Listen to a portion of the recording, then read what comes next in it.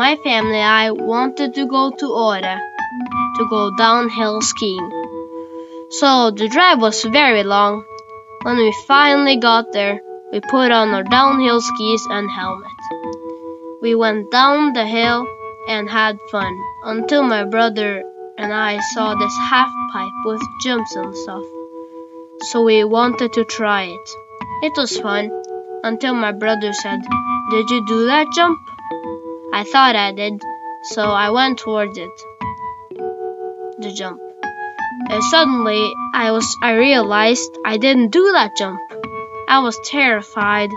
I was already on the way towards the jump. The jump, and my body was flying and landed on my back.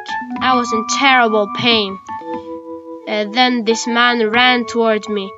He helped me and he had this tent, so he sat me down and he helped me calm down.